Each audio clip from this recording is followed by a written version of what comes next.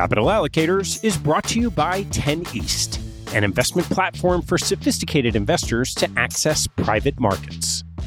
10 East brings benefits of having your own family office without the cost and headaches of doing so.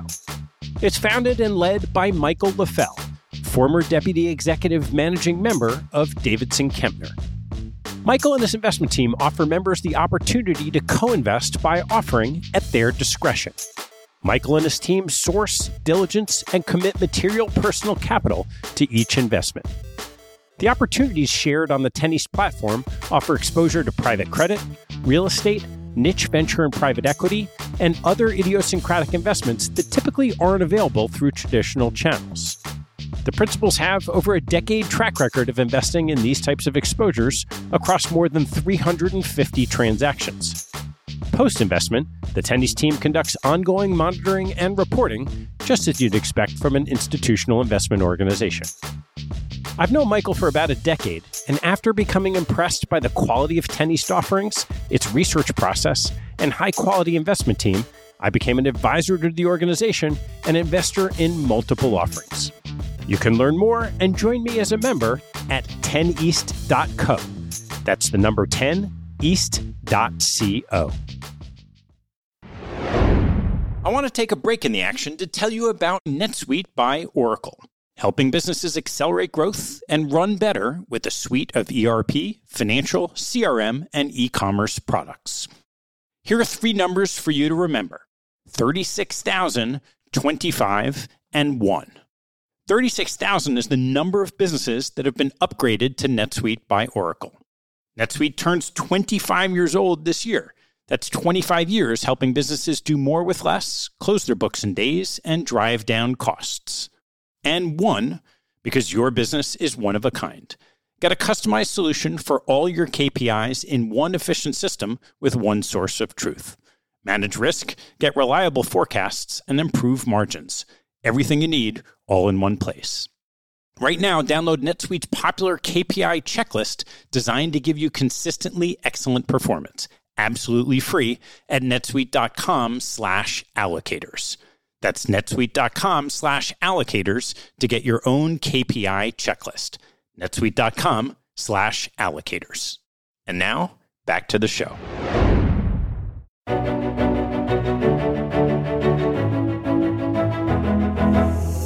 I'm Ted Seides, and this is Manager Meetings. This show is an exploration of investment opportunities. Through conversations with money managers conducted by one of the manager's institutional clients, we'll share the stories and strategies that attracted their attention and capital. You can learn more and join our mailing list at capitalallocators.com. All opinions expressed by TED, guest hosts, and podcast guests are solely their own opinions and do not reflect the opinion of Capital Allocators or their respective firms. This podcast is for informational purposes only and should not be relied upon as a basis for investment decisions. Clients of Capital Allocators, the firms of guest hosts, or podcast guests may maintain positions in securities or managers discussed on this podcast. On today's manager meeting, Eric Upin interviews Jamie Montgomery. Eric is the co-founder of Point Olema Capital, a private investments office serving multi-generational families. He previously served as the CIO of McKenna Capital Management, CIO at Stanford Management Company, and the interim CIO at Washington University in St. Louis, where he remains as executive board chair. Jamie is the co-founder and managing partner of March Capital, a billion-dollar Santa Monica-based venture and growth equity firm that invests in AI, cyber, fintech, data infrastructure, and gaming. Before they get going, Eric and I discuss his history with Jamie and his frameworks for thinking about investing in March and its positioning in a venture portfolio. Eric, great to see you. Yeah, great to see you, Ted. So I'd love to hear how you first met Jamie and March. I was introduced to Jamie by John Conlon, who was the CEO of Robertson Stephens at the time, one of the four horsemen, one of the great investment banks of San Francisco, founded by Sandy Robertson and many others. Jamie was building a next-generation boutique investment bank called Montgomery and Company, no relation to Tom Weisel's Montgomery Securities. And he was looking to build a firm to really help young companies get financing, think about their growth, and build something that really was a follow-on to those great firms. So how did that play out from Montgomery, the bank, to what became March Capital? Jamie had built Montgomery and managed the firm quite well through even the tech or the global financial crisis, and then ultimately sold the firm. And as he was thinking about his next chapter, he really was looking to invest in a lot of the businesses. When you have a lot of experience taking companies public, doing M&A, where you're really seeing hundreds and hundreds of companies and dozens becoming juggernauts, really significant players, and the amount of return and wealth creation that occurs there, that was the insight for him to take those skills and that pattern recognition and experience and transfer from being in the transaction world to the investing world. How do you think about evaluating that as an investment strategy? There are three ways looking at some of the great venture capital investors. One area where you've seen great success is entrepreneurs that have built companies and understand what is involved across the multiple fronts you have to fight. Hire great people, keep them, and develop a strategy, marketing, obviously building a product, and essentially running at 100 miles an hour. So there's the entrepreneur is the venture capitalist. Category two, you could argue, to grown up in a great firm, whether it's Sequoia, one of the world's greatest, or the Greylock, Excel, the training and the exposure to that level of intellect, that level of ferocity, that level of thinking about and investing, and the flow you get is just an extraordinary experience if you're able to do well on those platforms. And it's extremely demanding and hard because the expectations are high. And then the third is having the pattern recognition from an investment side. And that's where I think Jamie brings a lot of almost surprising amount of insight. That when you've really seen hundreds and hundreds of companies and you've seen which have worked well and which haven't, and even having been a Wall Street analyst for 15 years myself, one of those analysts that's always wrong with the quarterly estimates and everything else, that pattern set, that experience set, all the questions, it really has been a strong base to then build an investment strategy around it. And then lastly, as we're seeing venture capitalists start to become more focused rather than covering the entire waterfront, and so focusing on cybersecurity and all of things around protecting the enterprise, AI and machine-led and algorithmic-led kind of applications, those areas of focus has also given them greater expertise and be able to build on that pattern recognition. So I'm curious, in the big seats where you sat, a lot of times you expect these venture portfolios to be filled with the Sequoias and the Accels because you do have access and there's long histories of relationships there. How do you think about fitting in a March Capital into a venture portfolio? If you can own some of the great titans, that obviously is a great toehold. But even the great institutions that are now managing 20, 30, or 40 billion, when some of the world's greatest venture capital firms have $500 or $600 million early stage funds, mean you're still only getting 10, 20, 30, 40 million. So you're now having to think about things differently on two dimensions. Portfolios are bigger. And so how do you start to find a next generation or other satellite players to complement an existing portfolio? And secondly, how do you think about building a venture portfolio where you are seeing increasing specialization? So to answer your question, there is a starting point. I'd say three things in my own opinion. One is a mix of core and satellite. So if you can access some of the great firms, that's terrific. And then you complement other players around that. Secondly, you are looking for spin-outs where it looks like a first-time fund, but these are highly experienced investors. You know their track record. You know who they are. You've known them a long time. You know their wiring. So where you have that edge. Third, you're looking for earlier stage funds because you often see much higher performance when life is simple, fund size is smaller, and you have the singular mission of just investing. Things get really complicated by fund 8 and 9. Firms are big. You're on dozens of boards. And I think a big change from the old days when I was in the endowment world, you often were looking for the great names that brought great credibility to your decision because every other great endowment was there. Today, you're seeing the real great CIOs are looking for first-time funds, spin-outs, where you've really identified talent and you want to be there early so you can gain greater capacity and you're more actively involved early and you're capturing some of that early funds 1 through 3 kind of extremely high return. And the last piece is around co-investments and really looking for firms where you can partner and they are a source of deal flow, with the idea that you're really rather have 40 to 50 venture names in your portfolio than 600. So in the world of where does March fit is that you have a first-time fund. Now they're on fund 4, but their first couple funds are really looking to be top decile, not just top quartile, and that is quite striking. And now that it looks like their third fund is entering into that top quartile realm as well, it's still early, but very encouraging and promising. And then secondly, the area of focus that they have, and they have done an extraordinary number of successful co-invests, and their performance has been across the portfolio as opposed to one grand slam home run. So it fits in that early entrant, highly focused, strong partner to co-invest, and now moving from a first-time fund into this adolescent stage in Fund 4. Yeah, great. Well, Eric, thanks so much for sharing Jamie and March. Look forward to the conversation. Thanks, Ted. Maybe as a starting point, be just great to hear, how did the idea to come into venture capital, extraordinarily competitive area, and really a very rigorous pursuit. It is one where you are in constant motion. How did the thoughts coalesce to form March? Samant Mandel and I had a perspective that 8 years ago, we were at the early innings of an incredible series of innovations to come around what would drive the way people live, work, and play in terms of the technology underlying that, and particularly in software.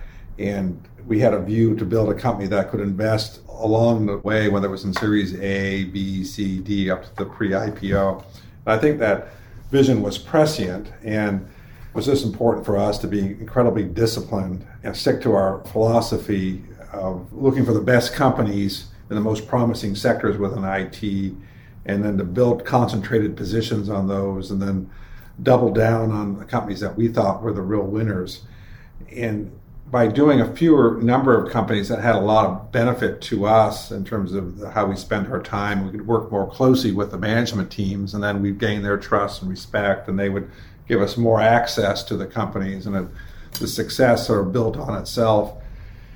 And by being focused, it allowed us to build on our industry knowledge and contacts and be more helpful and then expand those. And I learned a lot along the way, and we've really just been fortunate to have the opportunity to apply it at March Capital.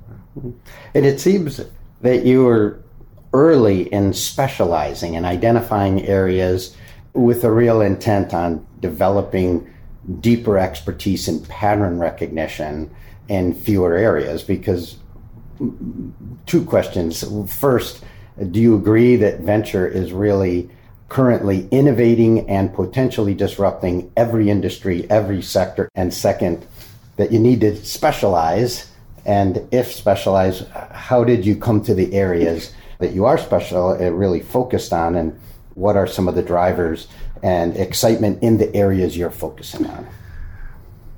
Well, we are living in an extraordinary time marked by unprecedented innovation, disruption, liquidity, and wealth creation. And it's a challenging time for an investor in us to determine what to do next, but you have to start looking into the future. And that's what we do in venture and growth investing. We look to the future. I feel as if we have a very good call on areas such as application of artificial intelligence, the next generation software for the enterprise, the next generation of cloud infrastructure, cybersecurity, payment systems, and e-commerce enablement. And by focusing on those 5 areas, we're able to build on that expertise. So the secret to us is to have the knowledge of those areas, the relationships, the pattern recognition as you described it, and then have a team working together. Teams win championships. Investment venture capital in the United States topped $150 billion last year. It's well ahead of that this year. it's fair to say the surface area of innovation has increased dramatically, but to put $150 billion in context, that's only about 0.6% of the GDP. So if it's really affecting the entire economy, maybe it's still early innings. I think you just have to look at the numbers. So there's tremendous scope for investing in innovative companies as there's a number of structural changes. We try to stay focused and identify the companies just while they're approaching an inflection point that will really accelerate their growth. In 2020, there were over 3,000 later stage investments greater than 25 million. That's kind of where we focus, this early growth area. So it's a massive opportunity. So we look at thousands of opportunities a year to do a handful of investments. As Warren Buffett says, diversification is particularly important if you don't know what you're doing. And I think we feel like we know what we're doing. So we'll concentrate at 15% in any fund in one company, and then 75% of our investments will be in 10 companies in a fund, and we'll monitor companies for a couple of years before we invest, so we really know them well. So specialization is very important. It's a big area. It's easy to get distracted because there's so many interesting areas, and you just have to think about what's really important. And if you focus on something that's important and inevitable, maybe you get the timing wrong. Maybe you're too early. Maybe you underestimate the competition. But the odds are you're probably going to pay off pretty well.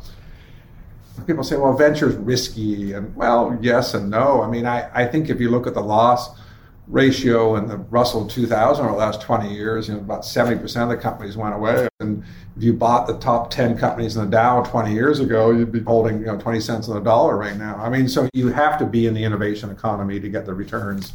It is one of the great dynamics of the American economy is the churn.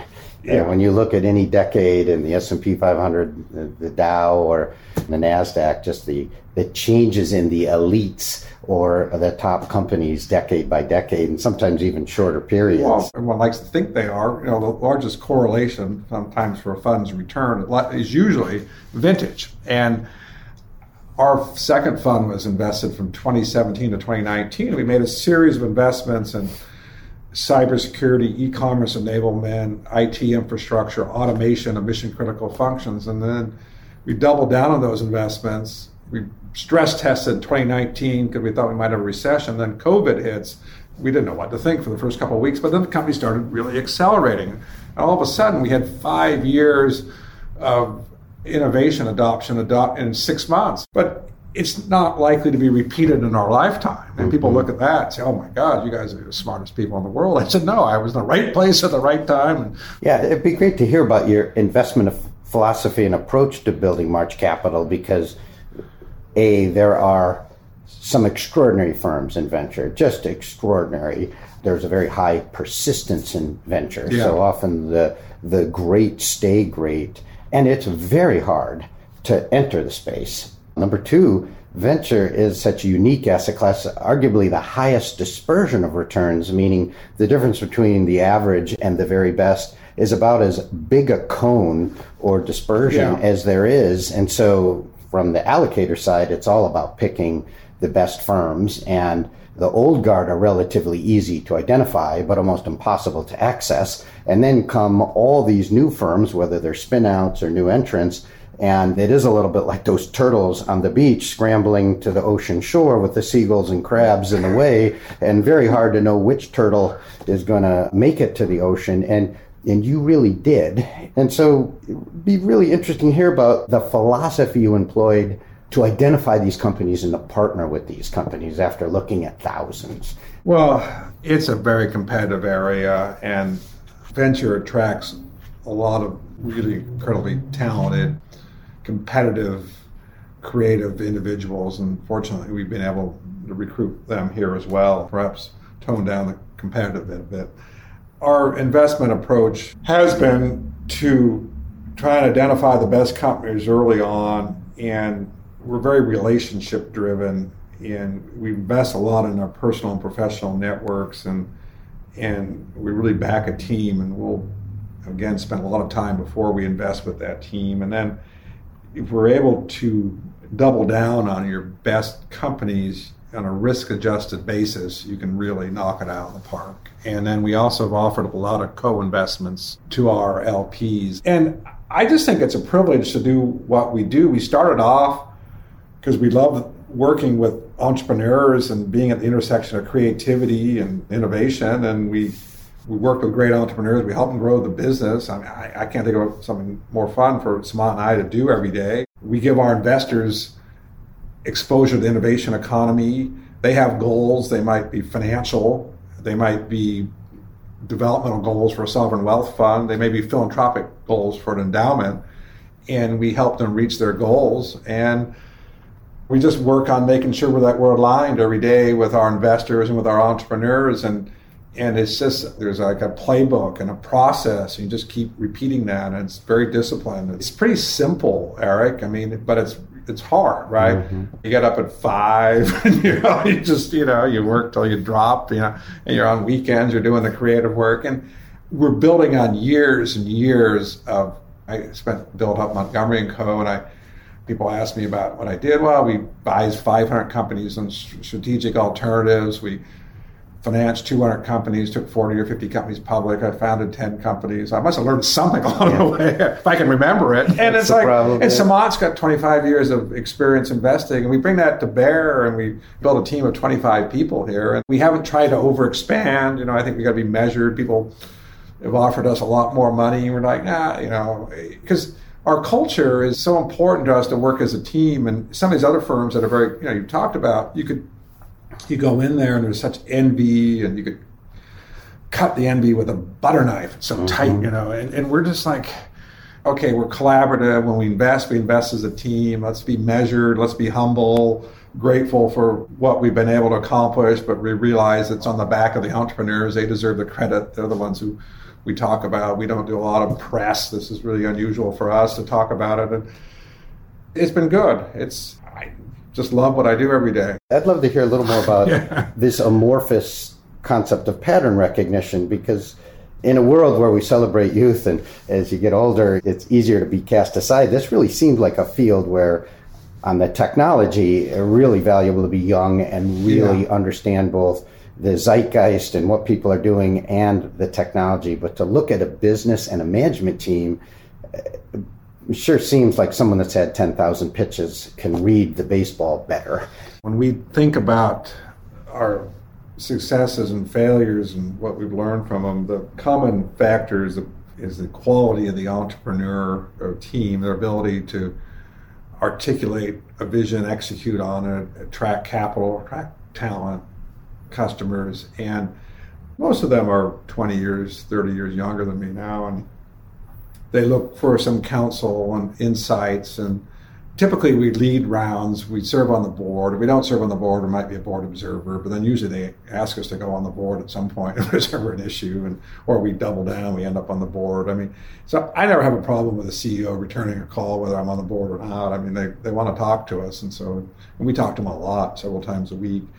And it's interesting what they're looking for. Checking with all of them on Friday or Saturday, and during the week, there may be something in motion they want to talk about, and more reflective over Fridays and Saturdays.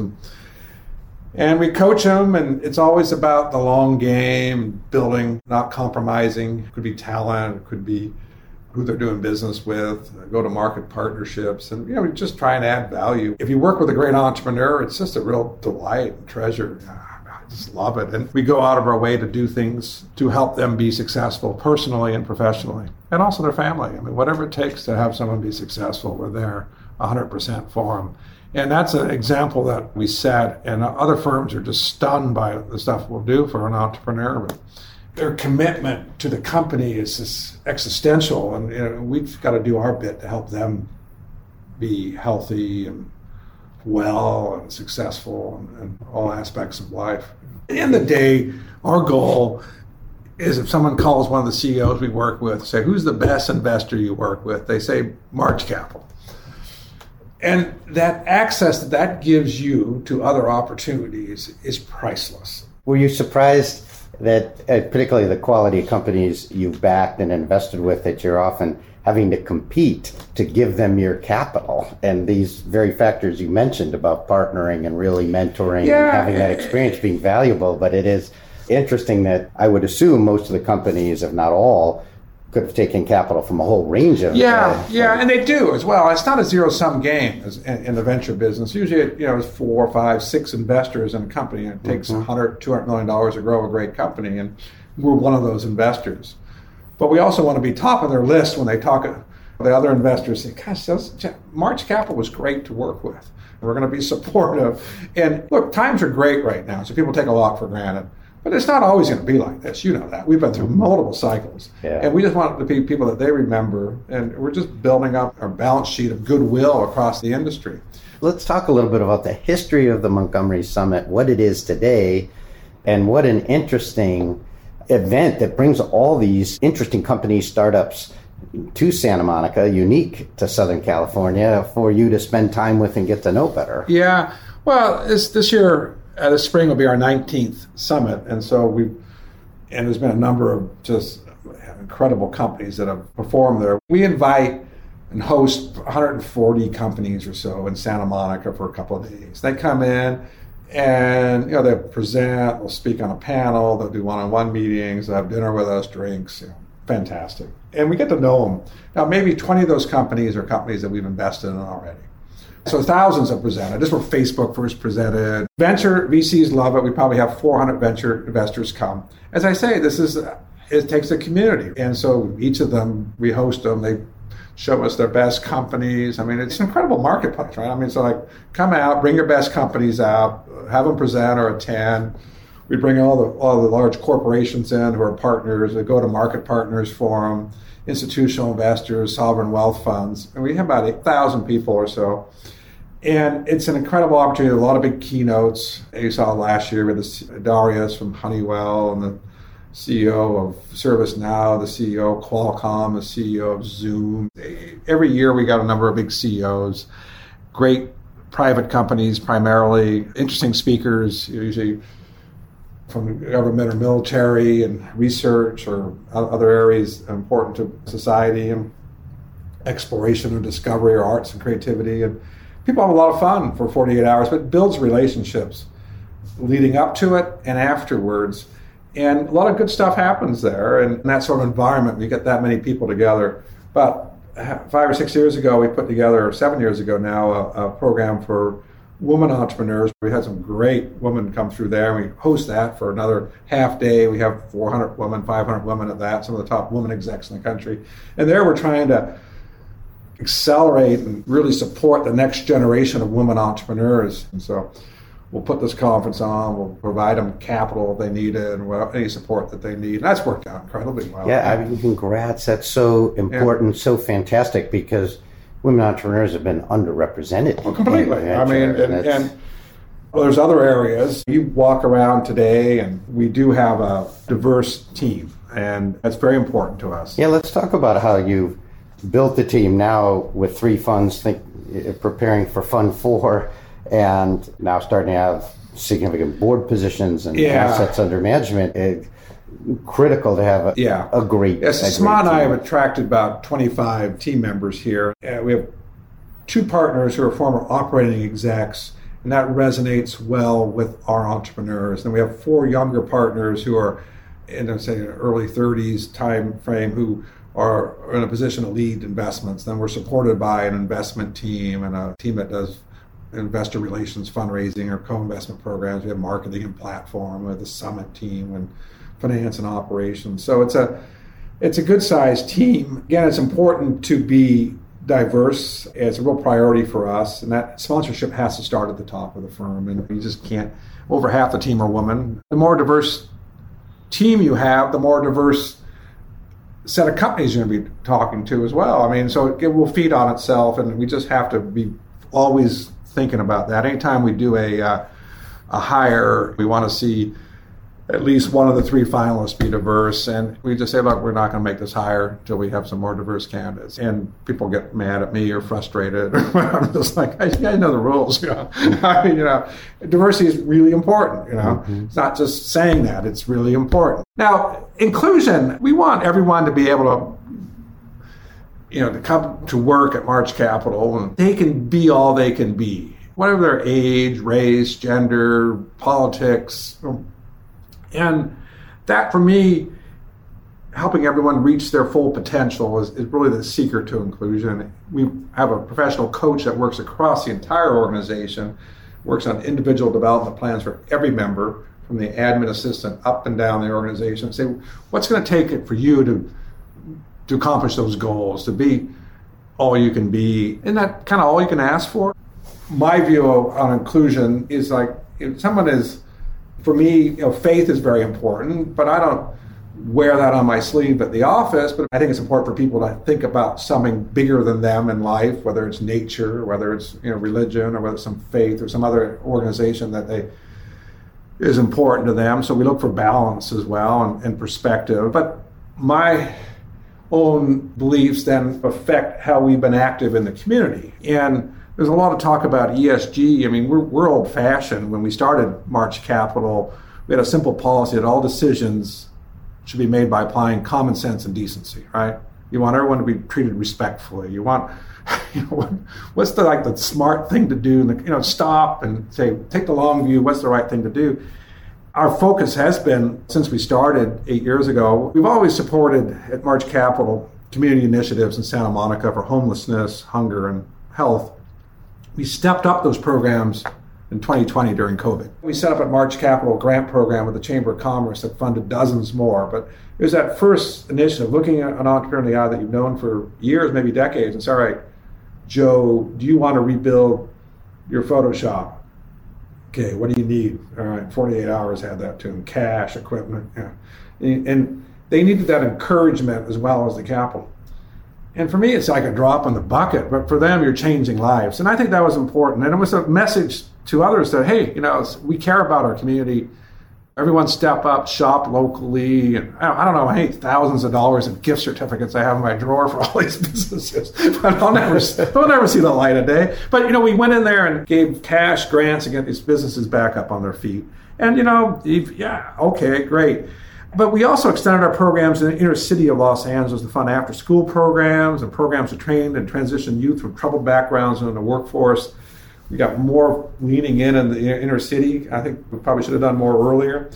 But we continue to support programs to widen the envelope for inclusion in the innovation economy at local universities. We've done that at Chapman, USC, UCLA, and particularly out at Claremont College. We have a young woman here, Adele, who serves on the board of the Center for Innovation and Entrepreneurship that we provided the seed funding for. And now, I say 40% of the women graduates at Claremont McKenna go on the innovation economy. 10 years ago, it was 5%. Now, obviously, the jobs have changed, but we changed everybody's framework. It's the most popular program on college. And we have the Montgomery Fellows there. Half of them have to be women. I said, look, I don't care how you do this, but if you want to check every year, half of them have to be women. Half of them are women every year. Now, maybe it should be 60% women, all right, but maybe we're holding the woman back a bit. Maybe. But it was very clear. And then, so in 2020, we formalized at March Capital, the March Capital Foundation, which we were informal before. So we give 1% of our profits to the community, to the foundation for the community. So we give away hundreds of thousands of dollars there. This week, there's always something on. You met Annabelle last night again, and it's like we're trying to bring some woman from Afghanistan out through the refugee program into having a STEM education in Southern California. And I think that'll be great. And we're close. I funded 5 women to come from Afghanistan who've gone back there as civil rights activists to come back to California and get back on their feet. But now I'm focused on the undergraduates to bring them out of really these refugee camps around Western Europe, the Middle East, and the United States, and get them out and get them in an undergraduate program to study STEM. Yeah. So there's always something to do. The need never ends. But only by the grace of God, we're fortunate to be in this position to be able to do this. And I think it's important, if you're going to be a leader in the community.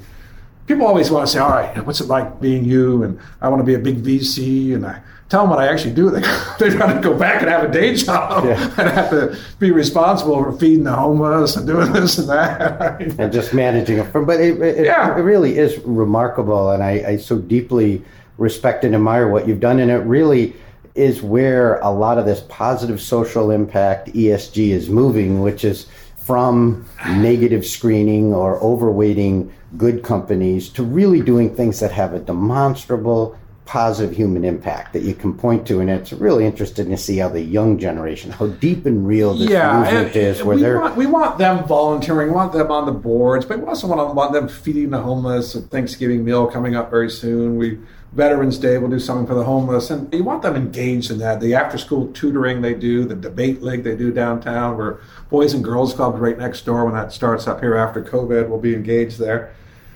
You want everybody involved in it, not just Jamie writing checks, and providing leadership. Everyone kind of feels like this is what we do here, right? This is important. This is who we are. And it's great. I mean, look, people talk about, there's a lot of ESG talk, and there's a lot of consultants, and you have a choice. You hire a consultant to do a bunch of surveys or actually go out and do something in the community. We've chosen to actually go out and do something in the community. There's so much more we learn from doing that, and there's so many deep-rooted societal issues. If we can just change a few lives at a time and make a few differences, and you affect one child, you help their entire family, then you help your younger siblings. So moving from good to bad or challenging, two topics to cover. First, on the financial side, around valuation and where we are in the cycle. And love to hear some of your thoughts on the positive side. You could argue that you are now able to, if done well, grow companies and market share with substantially fewer people in much faster time than you did 10, 20, and 30 years ago. On the other hand, it's been an extraordinary period of 12 years with even the S&P running at 50% above its mean on a 10-year plus basis. And being a worrier, as you know me so well, we're fairly late in the cycle and maybe rates start to go up. How do you look at valuations? How much and how can you really even apply them when companies are so young, where it really is about finding a great business and a great entrepreneur? First question is whether or not what's happening is real and sustainable.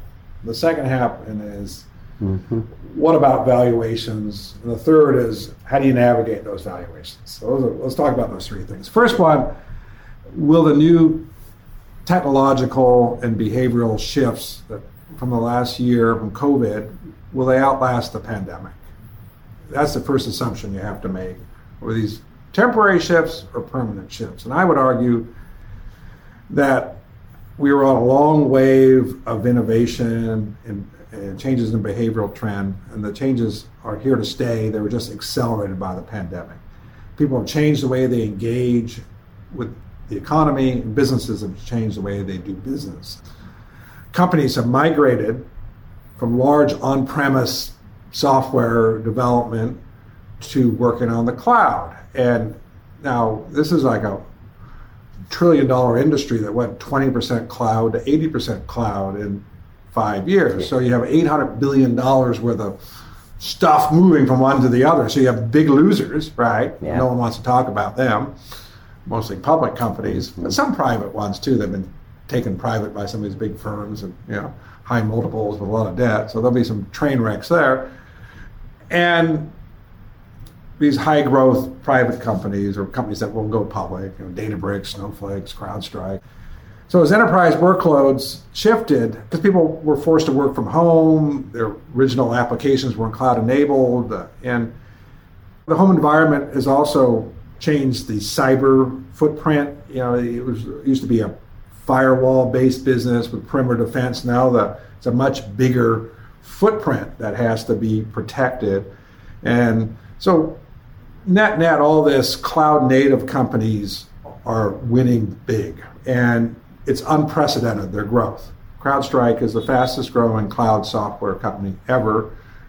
It's early in its growth, and it's going to continue to exceed everybody's expectations for growth. People always say it's going to go 40%, this year it grows 75%. It's like they're off by a factor of 2. We do our own report without any company information every quarter on CrowdStrike, and we were more accurate than every investment bank, and we just kind of wonder, why are they so off on this? Don't they get it? Quarter after quarter, 27 banks can't figure it out. So I would just throw out everything you hear about Wall Street and the crap you're hearing. It's unprecedented growth. In enterprises, at the end of the day, the companies also had to do more with less resources. People couldn't get to work. So AI-driven technology became much more important for automation. So this is a long-term cyclical trend. People had no choice but to change their behavior. So e-commerce and digitization of money, electronic payments. And we had the largest electronics payment company in India. We did 70% of the payments for 1/5 of the world's population. I mean, think of the scale on that. We just sold it for about $5 billion. Now, I mean, it's enormous. 1 out of 10 people in the world is an Indian under the age of 25, and they're all using it. I mean, this is like not a couple 100,000 users. This is like hundreds of millions. And then payments for their supply chains, warehousing, local delivery, all this had to be reimagined. And we think that's just the start. Now, the next wave will probably come from the application of 5G and edge networks, and that's really enhances this whole distributed compute framework, which is underlying the cryptocurrency craze and NFTs. But if you look, take all that crap out, look underneath it, there's a whole new paradigm of computing, which will be a massive opportunity. And I will collapse virtual and real worlds for virtualization of. And so we're building one company that we think will be the AWS of the edge. We think we can build a company there that's worth $40, $50 billion in 10 years. CrowdStrike rung the bell at NASDAQ, 10-year anniversary is worth $60 billion. How do you grow a $60 billion company in 10 years, right? That's extraordinary. We think we can do that over and over again in our portfolio because of these trends.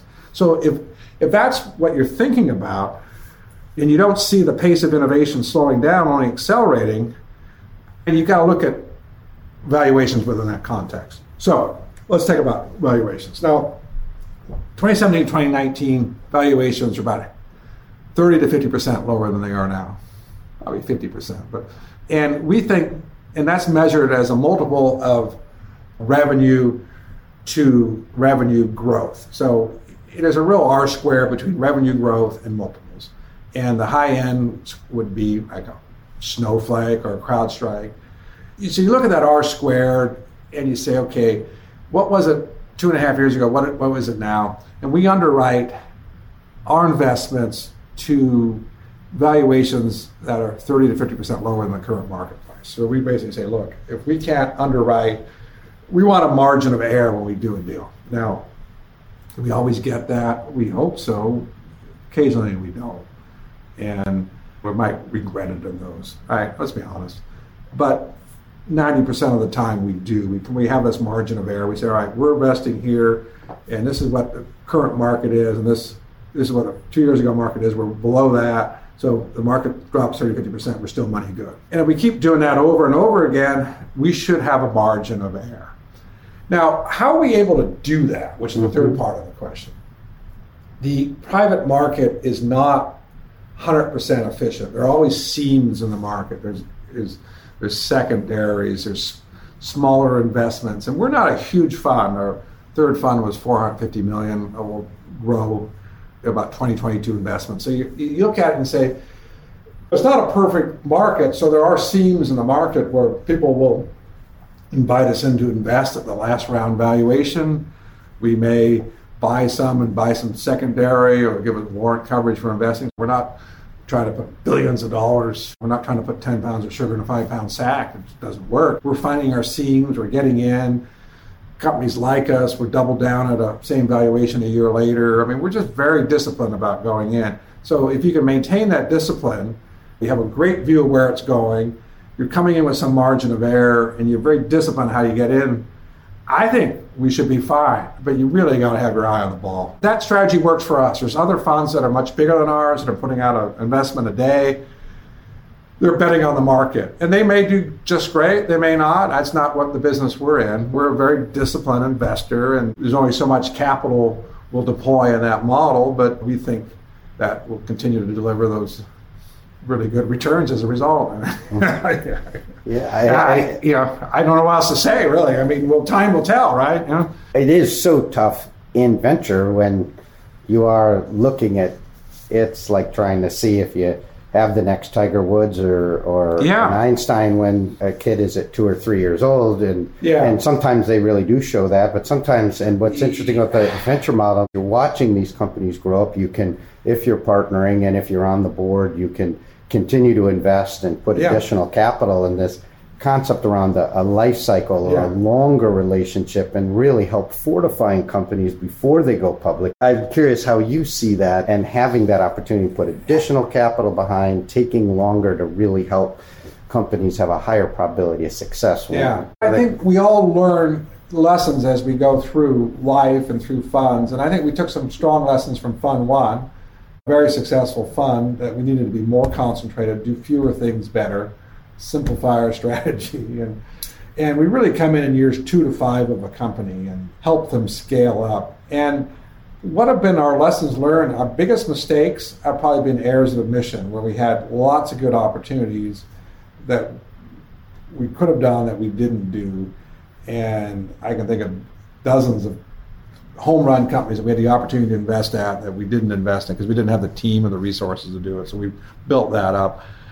Errors of omission. Did we go after some hard markets like industrial software that didn't work out? Yeah. Did we make some investments in early stage consumer and fund one that didn't work out? Yeah. Those cost you maybe millions of dollars or maybe tens of millions at a minimum, but we left billions of dollars on the table by errors of omission. So you say, all right, what are the errors I made?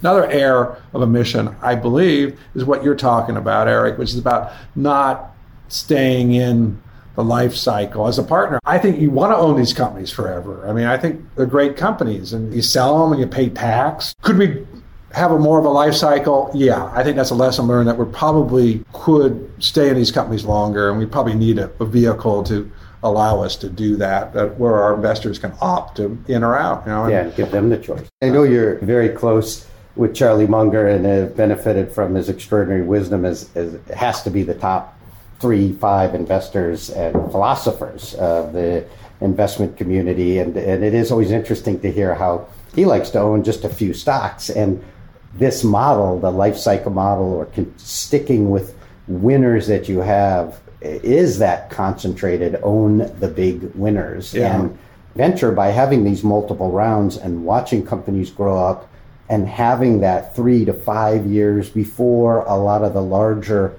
community starts to look at these companies, must give you a big edge and help your clients get into these companies earlier. You have to stay the course. And I think I've been very fortunate to have some terrific mentors or coaches in my lifetime. I think I'd certainly put Mr. Munger at the top of the list. I've learned more in the last 7 years from our time together than I knew about investing when I started. He's incredibly clear thinking. But I think first and foremost, he just has high standards for personal and professional conduct and what makes for a great business. And then after you get through those two, the discipline of investing, I think those old stories need to be told and retold, and has been very fortunate to have been on the receiving end of a lot of coaching there. I think it's my job is to help coach others here in terms of that discipline. And there's some great investors in the world, and I just think you've just got to operate with, as I said earlier, common sense and decency in everything that you do. And then if you're lucky enough to find a good company every couple of years, like a CrowdStrike, and you really figure that out, and you got to back up the bus because those don't come along every month. I don't think there's that many great opportunities. So if you can find one, I think you really have to put your ego aside and concentrate, because you're probably not going to find another one like it. Thank you, Jamie. It's always great to spend time. Thank you. I appreciate your time. I hope you enjoyed this conversation and maybe even piqued your interest to explore further. See you next time.